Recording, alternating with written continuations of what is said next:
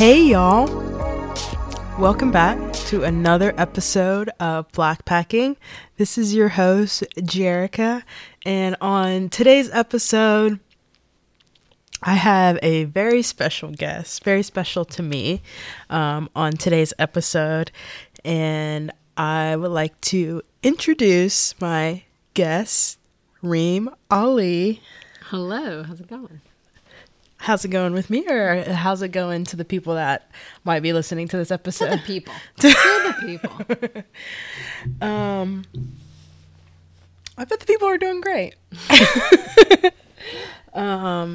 So I have Reem on today's episode. Now, that name might sound familiar to some of you out there that have maybe listened to an episode or two, but Reem is my partner, and we just celebrated our 1-year anniversary.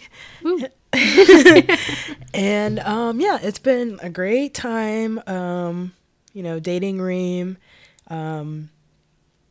We both love to travel. That's one thing that has brought us very close together, when we first met, and till now we travel pretty well together. I don't know, I'll let her give her I'll be the judge of that. I'll let her give her 2 cents on if she thinks we travel well. But yeah, I of course sweet talked my way into asking her to be a guest on one of my podcast episodes, and I am so happy to interview her and for you guys to learn a little bit more about her and hear her travel experience and stories, because she's done just as much traveling as I have. So I think she's a pretty great person to bring on, and she's probably traveled the most with me, so she can kind of give you guys some insight on what it's like and if I am actually a great traveler.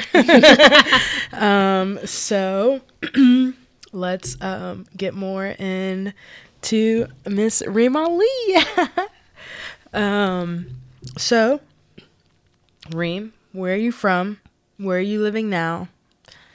Cool. What give the listeners a little bit of background information on you? I'm from a suburb outside of Seattle. Born and raised there. I went to the University of Washington and moved to the city of Seattle, and so I was living there for several years, and then decided to move to Nashville, Tennessee, and that is where we are now, where we're recording. And I am getting my master's in social work at the University of Tennessee. And that's kind of what brought me here. It's been a very weird COVID-y world since I've been here. Definitely an interesting place to be during the pandemic, that's for sure. And yeah, I mean, what else do people want to know, I think that's a good amount of information that people want to know for now. They're like, okay, all right, we see how they met. Yeah. All right, we see, all right, she's from the West Coast. Somehow the stars aligned. Certainly aligned. And put us together. And yeah, so where to begin with the travel questions? Because you've done a lot. Let's maybe take it back to the beginning of time of your traveling time. Totally. Not time travel, but traveling time. Well, that's another story. Yeah. Well, I mean, so my family is North African. My mother is Moroccan, and my father is Black American, and my stepdad is Saudi Arabian. And my dad met my mom in Morocco. And so I feel like travel's just been kind of a part of our life. Growing up, I spent quite a bit of time in Morocco. I don't remember a lot of it. It was when I was quite young, when my mom needed help from her family to raise all of us. But when I first traveled on my own, I think I had just turned 15. And that wasn't a daunting, scary thing for my family when I was I want to do this.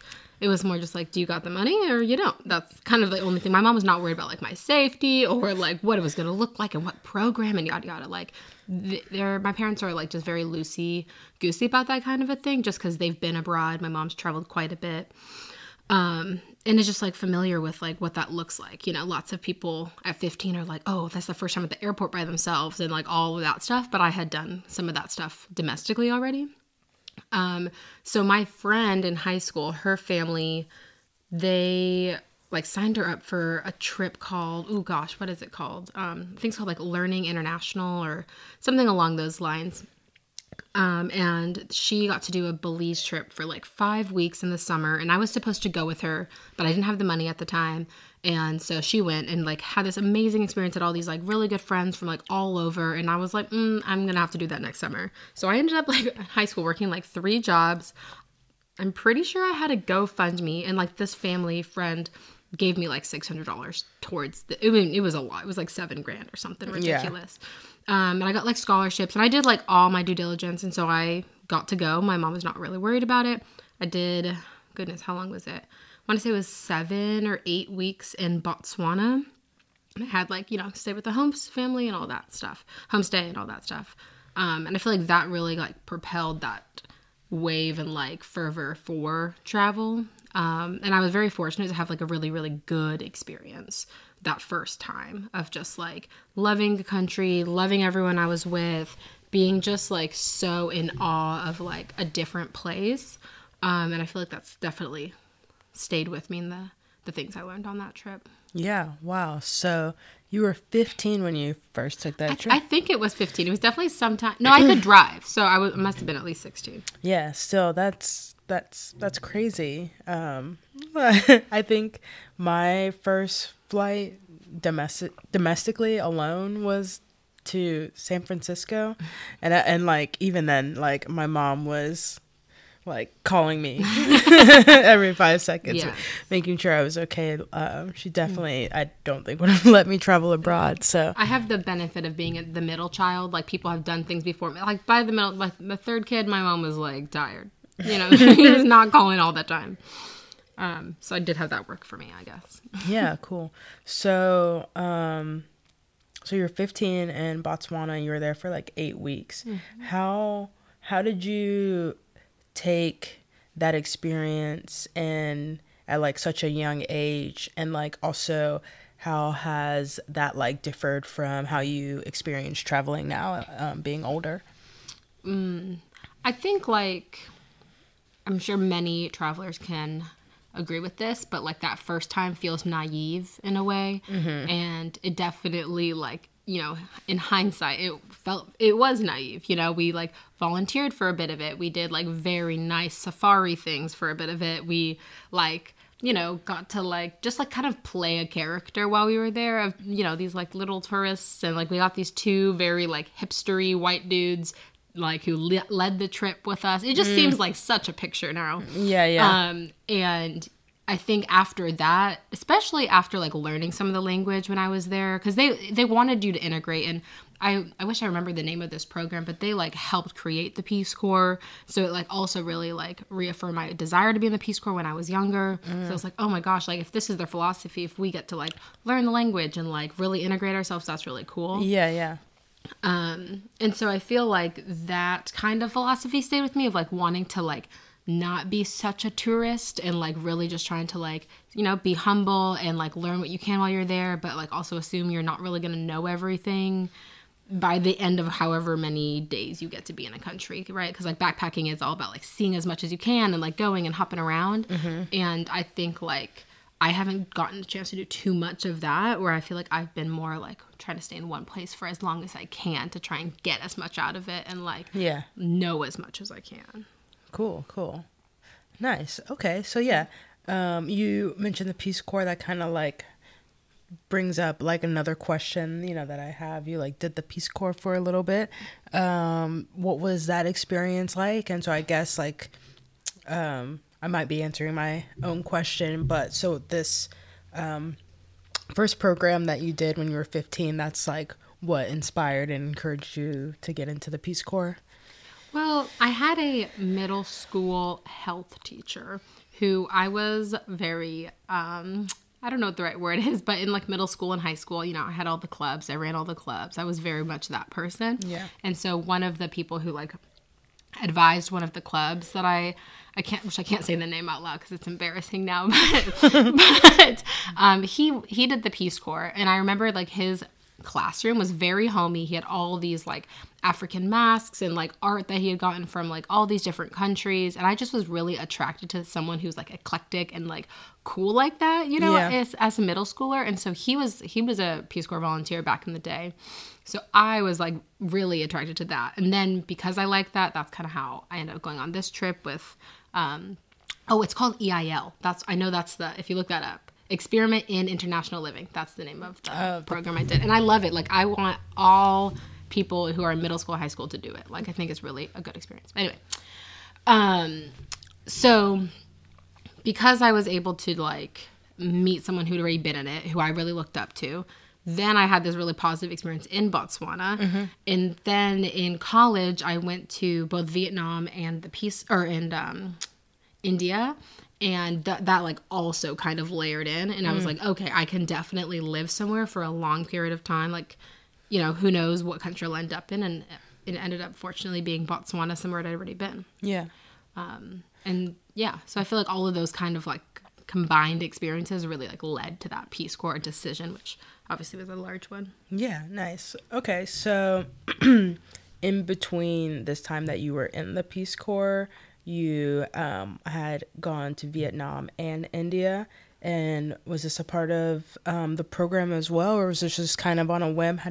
What got you there? So when I was in undergrad, and I was like part of a nonprofit called the Vietnam Health Clinic. And so as a part of that, we spent all year like creating a health clinic and then like recruiting doctors and optometrists and physical therapists and stuff to go out to like rural parts of Vietnam. Mm-hmm. I was actually like one of 3 people who were not Vietnamese, which I actually really liked. I felt very lucky to have been chosen to be a part of this, you know, program. Mm-hmm. But I also felt like it was way less problematic because like everyone who came could kind of speak Vietnamese, and not all of them, but a lot of them could speak Vietnamese, and that felt really cool. And then after that, I worked for a program called GlobeMed, and we got partnered with a mental health organization in Gujarat in India, and I got to be there for about just under 3 months, and it was at that point that I was like just about to graduate, and I was kind of in the process of applying for the Peace Corps, and then I did the Peace Corps. Wow. Yeah. It was like every summer.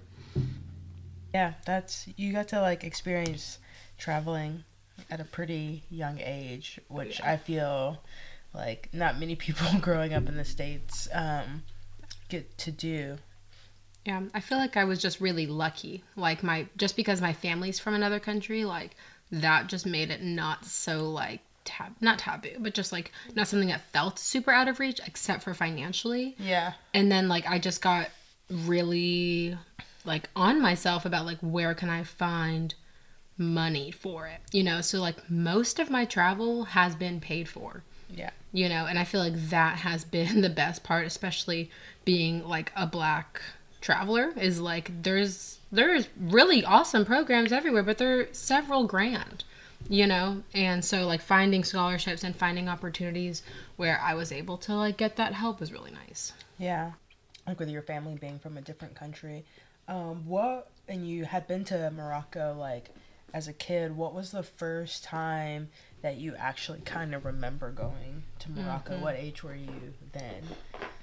I mean, you know, it's one of those things where you have like incomplete memories of like times. Like I think like I can kind of remember like when I was 5 or 6 there, and like gotcha. I remember certain scenarios. Like I remember, you know, a couple like rooftop nights with like my family, or like there were some like things that had like events that had happened, and like I went to a wedding when I was super young. But when I was a senior in high school for like kind of like a senior congrats you graduated high school trip, my mom took me and 2 of my friends to Morocco, and like we got to do like a proper Morocco trip. So we did like a whole little road trip. We rented a car. We took a ferry to Spain for the day, and like got to see Gibraltar, and you know I forget the city that you kind of pop into from Tangier, Morocco, but in Spain. So we kind of walked around there, and then you know I want to say it was like 2 or 3 weeks of just like in the car road trip Morocco, which is honestly I think the best way to do Morocco. I hope everyone does it that way. Yeah, so I feel like I guess senior year of high school, 17, 18. Cool. Fun. Okay.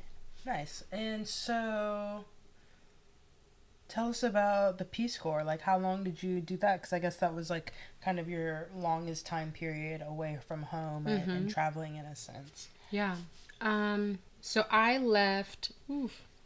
So I was fortunate to graduate college early. So, like, when everyone was doing their senior year, I was doing Peace Corps. And I left, gosh, I want to say it was like June or July of 2016. And I returned July of 2017. So traditionally the Peace Corps is 2 years. I returned on kind of what they call like a medical leave, but it was more of like a mental health leave. And so I only did it for a year. I was placed in Gopajongo, Botswana. And so what kind of happens when you first get there, you do 3 months of like kind of intense training. It's like 9 to 5 kind of situation. Training, safety stuff, Peace Corps protocols, policy, all that. Also lots of language training. We had like exams around the language and stuff. And I stayed with the homestay family who I love. I love them so much. I miss them all the time. And yeah, we just like did that. And I was in Mole Polole, Botswana, for 3 months. And then you kind of do this thing where you get assigned to your village. They make it this like whole scene, and you go to your village for 2 weeks and kind of like test it out in a way. And so you were able to like come back and ask questions and like feel less of that like initial culture shock. But I will say it did not help for the day that they actually take all your suitcases and drop you off in an empty house. Like that day, I'll always remember. It's a very scary experience, especially where I was. It was really small town. Everyone knows. They call the word that they use is Lakoa, which is, it's essentially like the white person or the foreigner or the whatever. So like if you say like, oh, where does the Lakoa live? Like they'll just point to my house. So I felt very unsafe.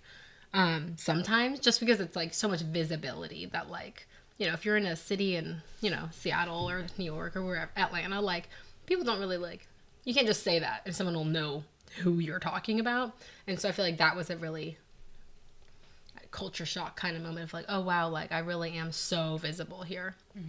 So yeah, they drop you off and then like you kind of just like start working. Like you get, they're supposed to have a contact there. They'll like come pick you up and like show you where you're going to be working and doing all that. And so I worked in what they call a health post, which is their smallest level of healthcare that they have in the country. So it's kind of just like a small clinic. Think of it like maybe like a neighborhood clinic in the U.S. So like not all services they can do, but they can do a lot of things, but not all of them. And they also had a pharmacy there, which was really nice.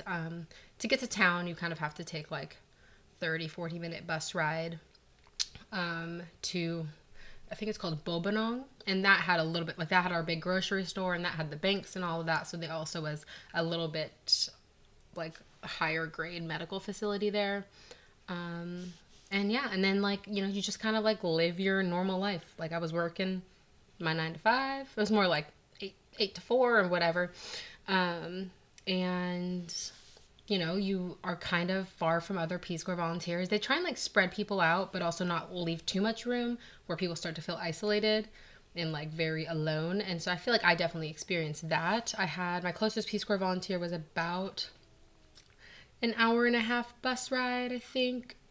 But also like, just because you're all Peace Corps volunteers doesn't mean you're all friends. So like people that I was closest with were like several hours in the bus. And, down to the capital, I had some, like, local Botswana friends. That was, like, 6 hours on the bus and stuff, so. Wow. How often did you hang out with them or see them? Ooh, well, I was super depressed, so, like, as much as I could. Yeah. Like, I was definitely not mentally okay. Like, my mental health was really struggling at the time, so I kind of made, like, every excuse to leave my village, which I don't think was really, like, the best choice, but it felt survival at the time. I was like, I just need to get out of here. So I would go and take a 2.5-hour bus ride to see a friend, and we would like go to this hotel that had free Wi-Fi. So we would like hang out there because we had very little money.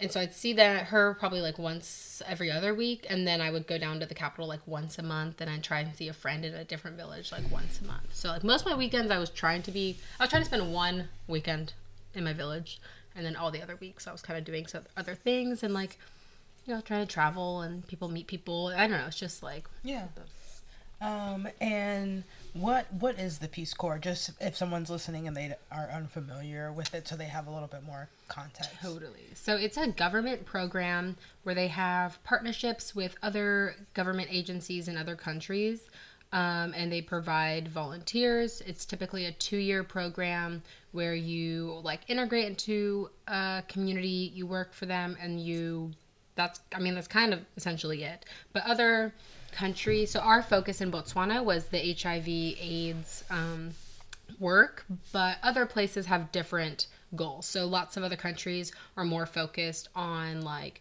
sustainable agriculture, or like there's even like business, tech, like there are like lots of ways that Peace Corps does it now. And I also heard they're doing it virtually, which for this time period of our world, which is interesting. But anywho, so it's supposed to be about like finding skilled Americans to go to another country and help teach or learn or whatever, share knowledge.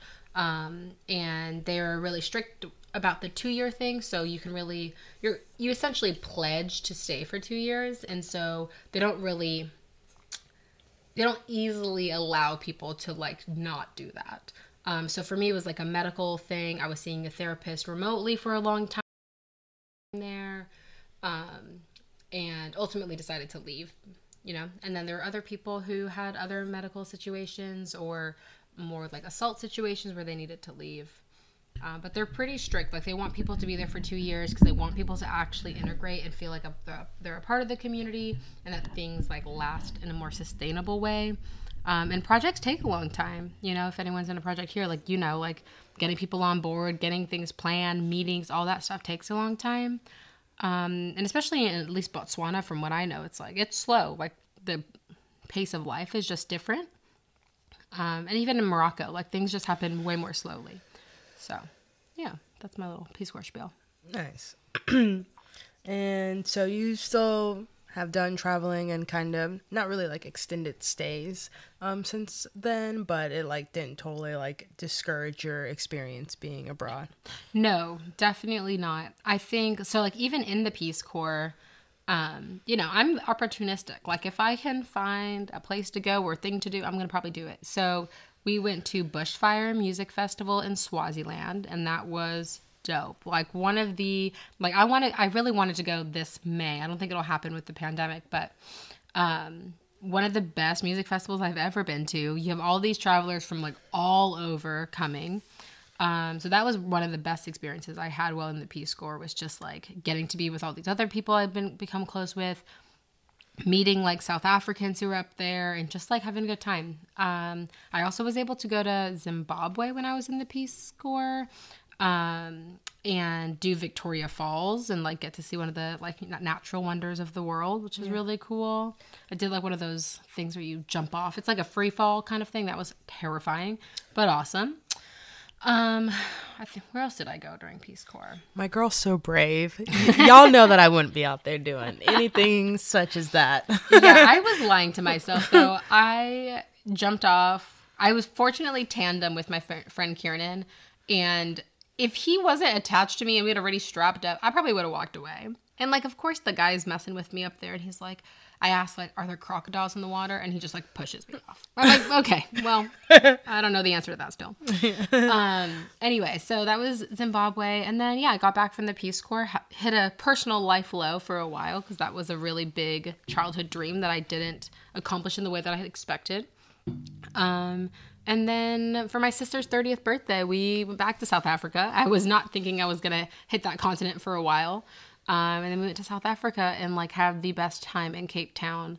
And also got really lucky. And since I'd already known some people from South Africa, it was like really nice to like call them and be like, what do we need to do? What do we need to like make sure not to do or whatever? Yeah. Nice. Yeah. Fun.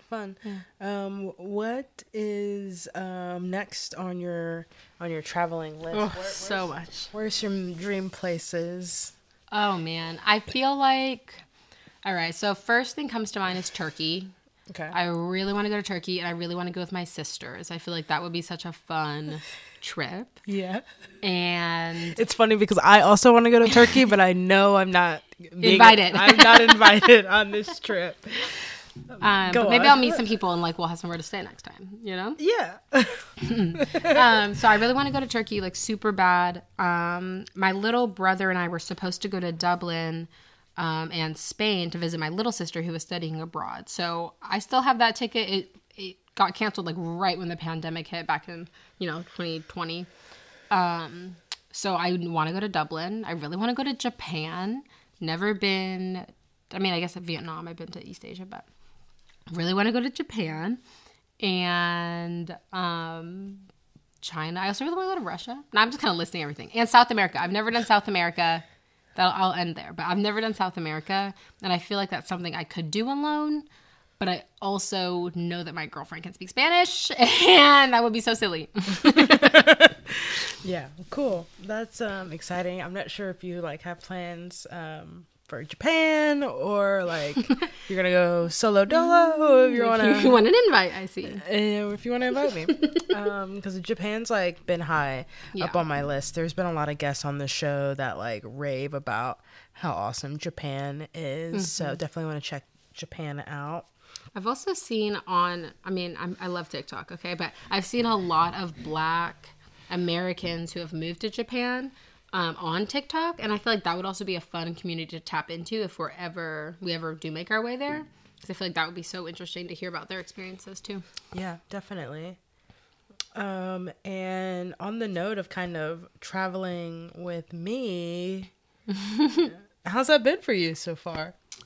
So far, so good. Well, I will say, because I don't think we spoke about it earlier, but on her Hinge profile where we, virtually locked eyes and met, she had a Blackpacking podcast, and I was just like, that's perfect. I love it, because I haven't met that many Black travelers, and especially ones who are just like, just like doing the thing and doing it however it fits for them, and cheap or not cheap, or like just all variations of travel. So I was really intrigued about that part. But anyway, traveling with you has been good.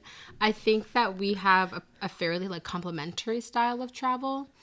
You're definitely more go with the flow, see what's there, yada yada.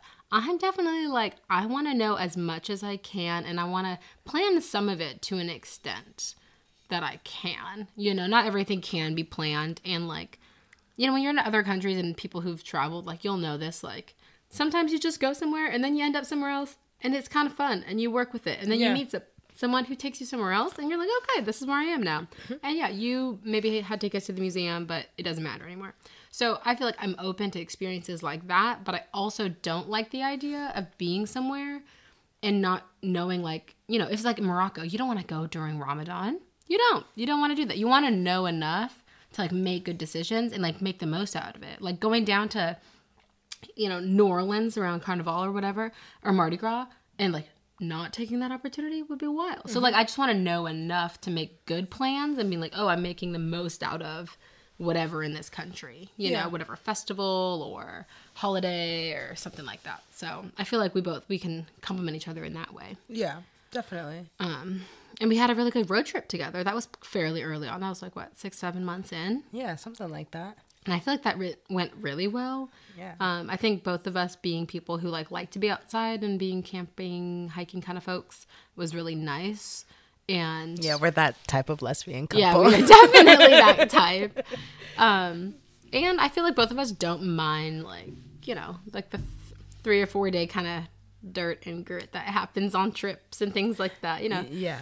Which is surprising because you are a very clean person. And I'm definitely not that clean, but I don't mind it. And it was nice, And, I planned all of our lunches and our wraps and made sure we had all the food and not too much of anything, but just the right amount, and had that planned. I feel like that, one, saved us money, and two, like conversation or just like wasting time thinking about food when we could just be like thinking about how to make the most out of Yellowstone and the Grand Tetons and all that. Yeah, that was, perfect. Like, the food that you made and the amount of food that we had was, like, perfect for our trip. It really worked out, yeah. I, like, it was so nice. I like with our $5, Value Village cooler. yeah.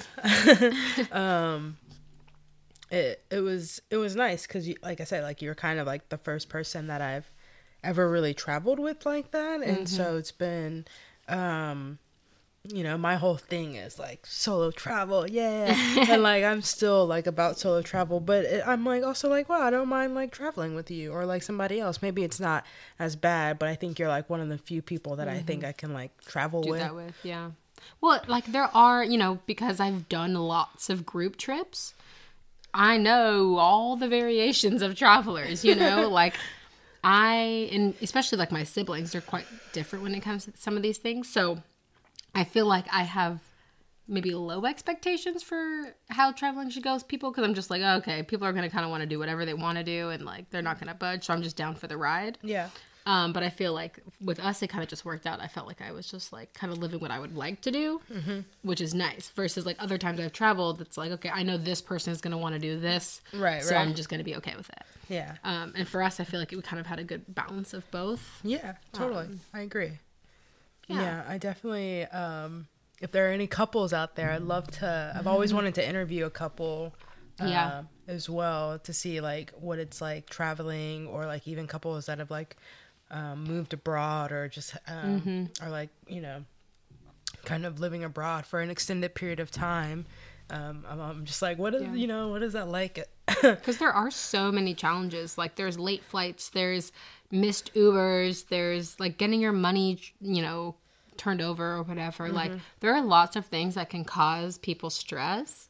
And I feel like it's such a good test of like a relationship, of like being able to just like play on each other's strengths, just not be bothered by certain things. Because if you were at home, maybe you would say something, but right now it's like, you got to get on the train or you got to do this next thing. And so I feel like it's a good way of like decision making and like learning how to prioritize. Yeah, totally. And I've been watching a little bit of Amazing Race recently. And so it's like that same kind of couple dynamic is on the show. And obviously there's like different variations of it. It's like partners or ex-partners, brothers, sisters, parents. And like, I love that. And it's very interesting how people travel and kind of make those decisions together. Because sometimes people are like really opinionated, and I feel like I've been around some people who are super opinionated with travel, and I'm just not that. Yeah, no, you're very easy to travel with. I'm like very happy I met you, and like you definitely make my traveling experience like easier, and like I don't get like annoyed that I'm like with you. Yeah. So that's like a big one. I think one thing too, which we haven't experienced yet together, but I have with other people, is like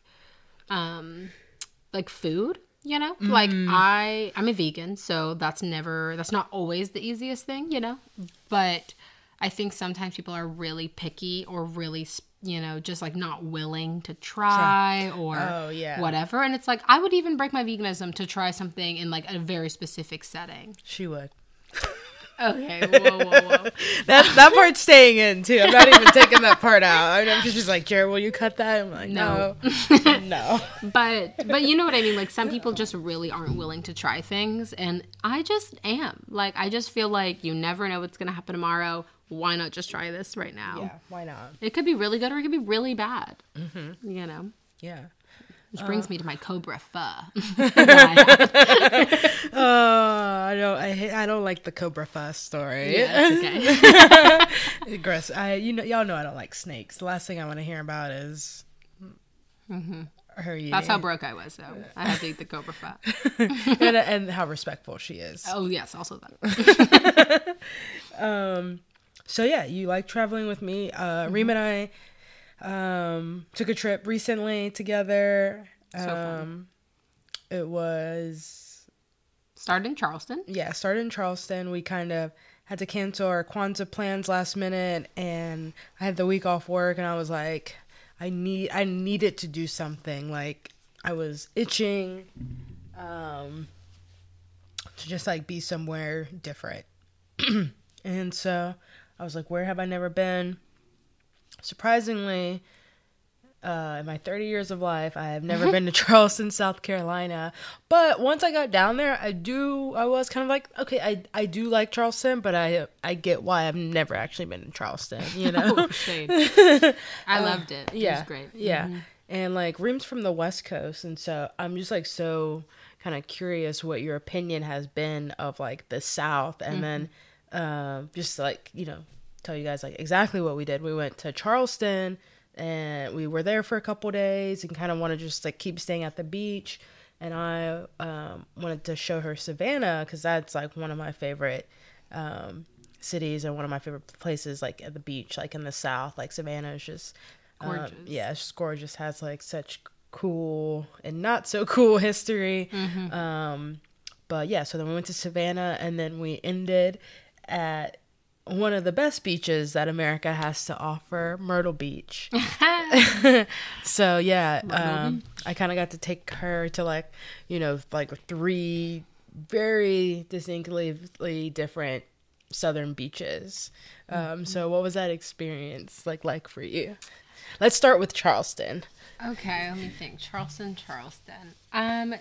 So yeah, I mean, I feel like I moved to the South so that I could address some of my biases about the South. You know, like I moved here because I love music and yada, yada, whatever. We can go down that whole thing. But I also feel like I just don't know at all what it's like. And if you talk to people on the West Coast, they're just very like, oh, the South, you know? So I was just like curious about it. So I came with an open mind. Charleston, gorgeous architecture, just a really like interesting, cute, like very, well, I went to New Orleans earlier this year, so it reminded me of like almost like there's an energy similar to New Orleans where it's like, you know, they got the open air market and they've got like all this stuff happening and they got the carriages and the horses and whatever. Yeah. So that was like really nice and like felt kind of familiar in a way since I'd already been to one city like that. But then there was like still a kind of a spooky element to it because there's a lot of history in Charleston. And we went to the Slave Mart Museum there, which was also really, you know, like growing up in the West Coast, we don't have any of these, you know, Civil War things or anything like that. And so I was really interested in the Slave Mart Museum because it is where they used to sell slaves. Like it's the same building. Like, and that's really wild to me. So I think it took me a second to be like, oh wow, like no, this is real. Like this was also not that long ago. And, you know, listening to like the guy that was in that like information little section at that museum was also interesting. Like his family, he can trace back to Charleston over 300 years ago. And like, that feels different than like traveling in other places where my like ancestors don't necessarily have a history. Yeah, so I think that was kind of an interesting part of Charleston. I'm really glad we did that museum. And I was also really kind of happy to not see so much Confederacy stuff. Like maybe I just wasn't paying attention to it because I feel like I'm also not very privy to some of that like history. But, you know, like we went to all those like souvenir shops and I thought we were going to see a lot of like Confederate flags and like Confederate t-shirts and like da-da-da-da. But I was really happy that we didn't see that. And I think it makes it easier for Black people to travel there because it wasn't as in our face. There are, you know, I'm certain there are like Confederate statues and stuff still down there. But it is almost different than when you see it in a different town. You know, like we were in Nashville and we saw a Confederate statue just south of Nashville. And it just is different because, like, it wasn't a battleground. It wasn't anything to do with the Civil War. But in Charleston, it seems like Confederate statues have there's just a different energy to them. So I don't know what that's about. But yeah, interesting. That's an interesting point. And it's interesting that you brought up New Orleans, too, because there is that, like, similarity and there is still... like you're still in the South too, which, you know, so much history. Yeah, and there's so much history. Yeah, I guess it feels like New Orleans feels like where Black culture really got to like thrive, and like it feels like the product of like allowing Blackness to thrive, whereas Charleston feels like Blackness got muffled. Yeah. You know, like you still have your, you know, what are they called? The painted ladies, the very colonial houses. And like people are spending like freaking like $12 million on these houses, you know, and it's like, why would you want to live there? Like, that person owned slaves, like 100%. There was like, you know, quarters in their basement that were for slaves and stuff. So it just feels different. And I feel like that's part of it is like, it's like really, I don't know, just Black culture was just not allowed. Yeah. You know? And then, what do we do next? Savannah? And then we did Savannah. Thoughts on Savannah? Love Savannah. Loved Savannah. I'm curious how Black people who live in Savannah experience Savannah. I'll say that. Same. I'm very curious as well. But then I think about... Marshama Bailey. Yes. She's the one who has the gray. Mm-hmm. So then I think about her. She owns a restaurant in Savannah called The Gray. If you ever listen to this podcast, Marshama, please just contact me. Yeah. We will be open to whatever. Whatever. Literally anything. But so then I think about her and I think, okay, she's someone who like wanted to stay in Savannah and like make it whatever. So I'm like, okay, that means maybe Black people do enjoy living in Savannah. And we talked to that one guy randomly on the street. Yeah. And he was like, I love it. Yeah. And so, I don't know. It just seems like a very dynamic place. It is obviously super touristy in some parts of it. But when we took our walk and we went to Forsyth Park and whatever, I felt like, okay, like I could see myself living here if I was richer. Yeah, I could. If I was making more money. Yeah, I could definitely see myself living in Savannah. It definitely, Savannah, I feel like kind of meets in the middle with New Orleans and Charleston with like that similar type of architecture, and then like leaning towards like this artsy scene that you get like in New Orleans as well. Yeah. And then still like this like dark kind of spooky history that is like maybe more prominent in Charleston. I feel like you get that in Savannah. But yeah, I feel like that's what lets like art thrive there though, especially within like the Black community, is like there is a spooky nature to things, and there is like a lot of history, and lots of people like don't leave their hometowns too. So it's like, yeah, and I'd be curious about like generations of artists who've lived there. Yeah. And yeah, I've heard that people have had a lot of ghost experiences in Savannah. So yeah, it's kind of wild. It is wild. Then what do we do? So then after that, we hit up Myrtle Beach. Myrtle Beach, the best place of all. The best place of all. I loved Myrtle Beach. To me, Myrtle Beach feels like America. Myrtle Beach is America. It is straight America. up. America. It is high rises and cheap motels, but also, you know, Ferris wheels and cotton candy, but also like, I don't know, just like a mix of bougie and not bougie, and like it feels like much more accessible than like Charleston and Savannah did. You know, Savannah's got like the galleries and the fine arts and yada yada, and Charleston has like the painted ladies, like these $1 million.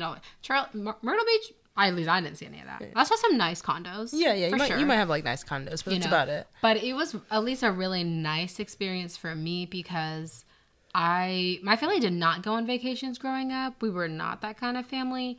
We went to Morocco because like that's where my other family were visiting, but not like vacations. Like my mom was not like, let's go here and explore together, you know? And so for me, it was like really just like nice and speaking to my inner child of like, oh wow, like families actually do go on trips together, and there are like family vacations, and like it was really like nice and sweet to see all the families doing the thing, getting the last bit of like sun before it becomes winter in and stuff. And I guess it is January already, but yeah, it was still nice there. Yeah. I think one thing that you said to me, which I might have like always like taken it for granted when it comes to a place like Myrtle Beach, was like, you're like, I've never seen like Black people like just vacation like this. Yeah. No, because I feel like, I mean, I just have an interesting, I feel like, family where it's like some parts of my family, like I'm sure they took their kids on vacation, but like my family did not. And I grew up in Washington where, you know, I think Seattle has like 8% of the population is Black. So it's like very small versus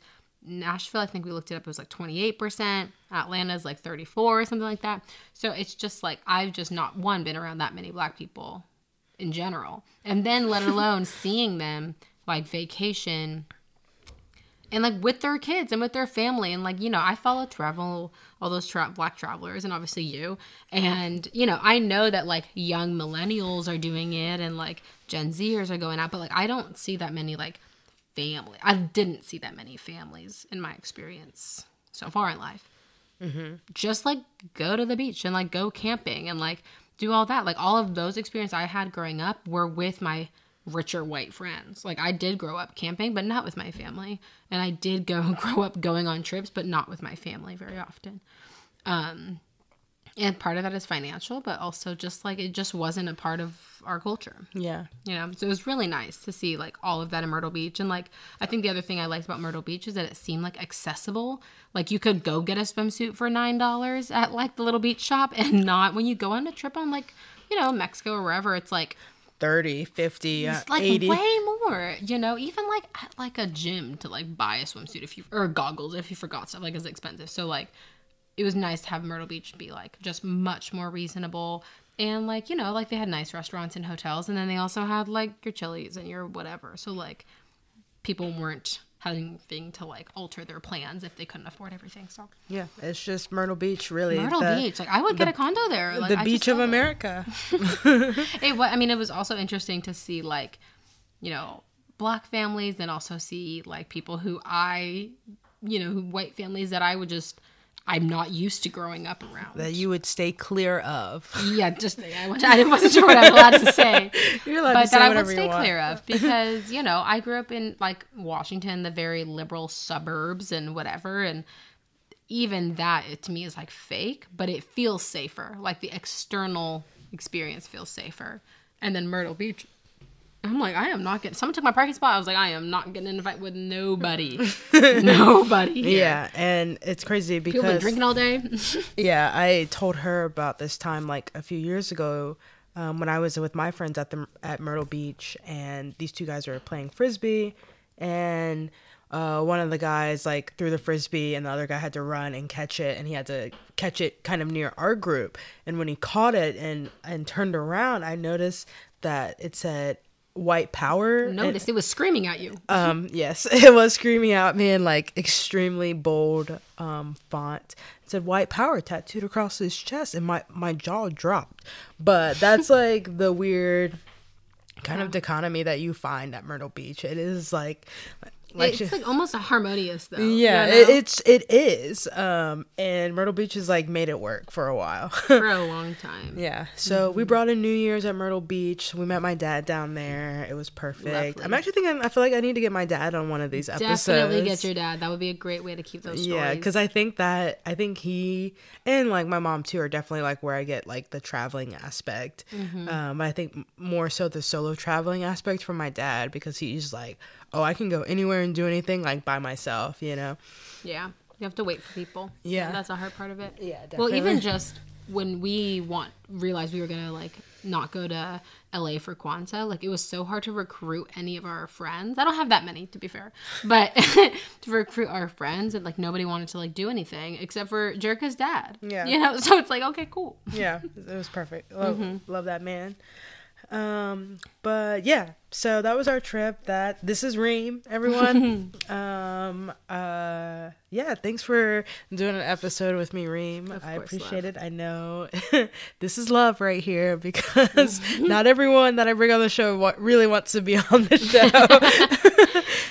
So I appreciate you coming on and telling us about your traveling history. I was really excited to bring you on because I was thinking I was going to get a little bit of background as well too, and this is going to be a good time to like learn more about you and kind of how you think about travel, and you know, how you kind of like view the world and like discovering new places, and of course asking you how you travel with me. So it all comes back. Yes. But yeah, I appreciate you coming on the show. I love you very much. I love you too. I love all my listeners. Oh, I forgot to say the big news. I finally hit 10,000 downloads. And it's to you guys, and I appreciate that. Yes, thank you. Keep sharing. Yeah, that was like... Definitely, I kind of, it was like one of those things where I was like, oh my god, I hit 10K downloads. I don't need to make any more episodes. Like, that's like an accomplishment enough that I got that many people or that many listens on my podcast. Then we went to Charleston, and then things kept going. Yeah, and so things just like got better. I'm just like, okay, so I'm gonna keep putting out episodes. If y'all keep listening, I'll keep recording. Okay.